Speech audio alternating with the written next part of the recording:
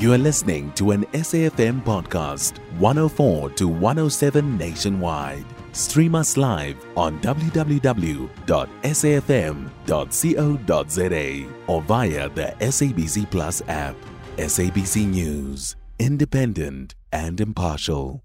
Jumbo Victor, let's start off in Kenya, where they signed an energy infrastructure deal with China's Energy International Group.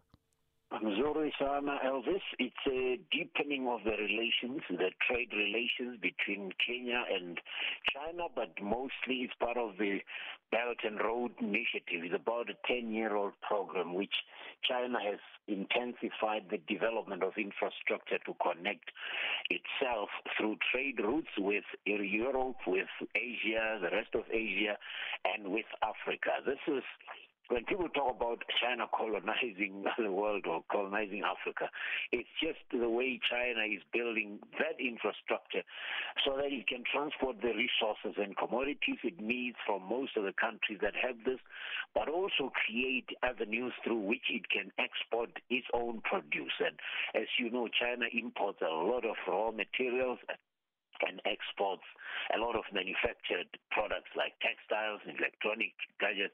So this is the deal that is the continuation.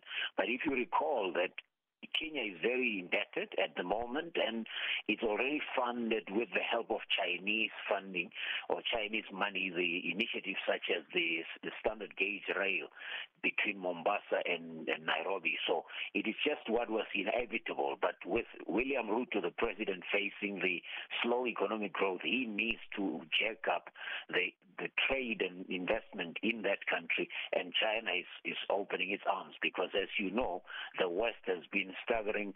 It has been trying to get bilaterals, but China is just on a more aggressive path. And in Egypt, the Suez Canal Economic Zone signs new projects worth over $100 million. Another Chinese story. The Suez Canal, as you know, is about 200 kilometers of an artificial route connecting the Red Sea on the Asian side of Africa and the Mediterranean, which is more where Africa meets the European region, which is countries like Italy, Morocco, that channel. So by opening that channel, which as you know is owned by the Egyptian government, it's able to create a shortcut, if you like, from the Asian side to the Atlantic side. But this is because of the strength of China's textiles industry. There is a country called Shanghai Shengda Company, which manufactures textiles and ready-made garments.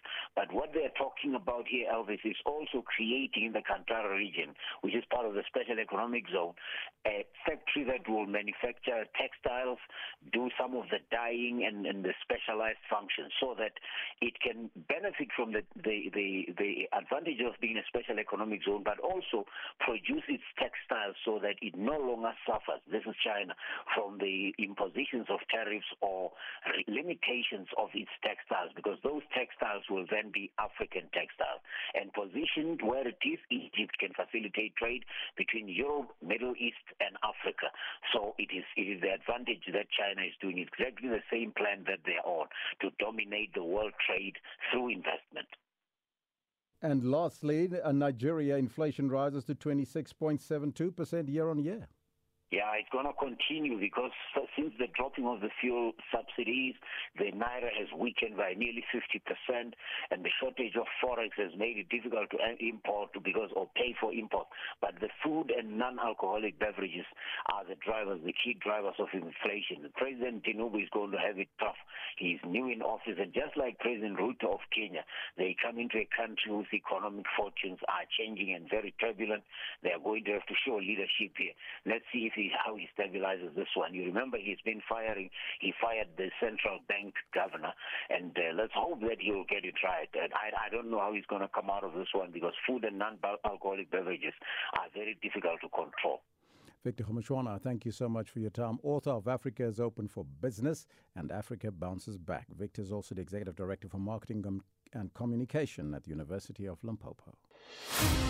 You can find SAFM Current Affairs on 104 to 107 nationwide.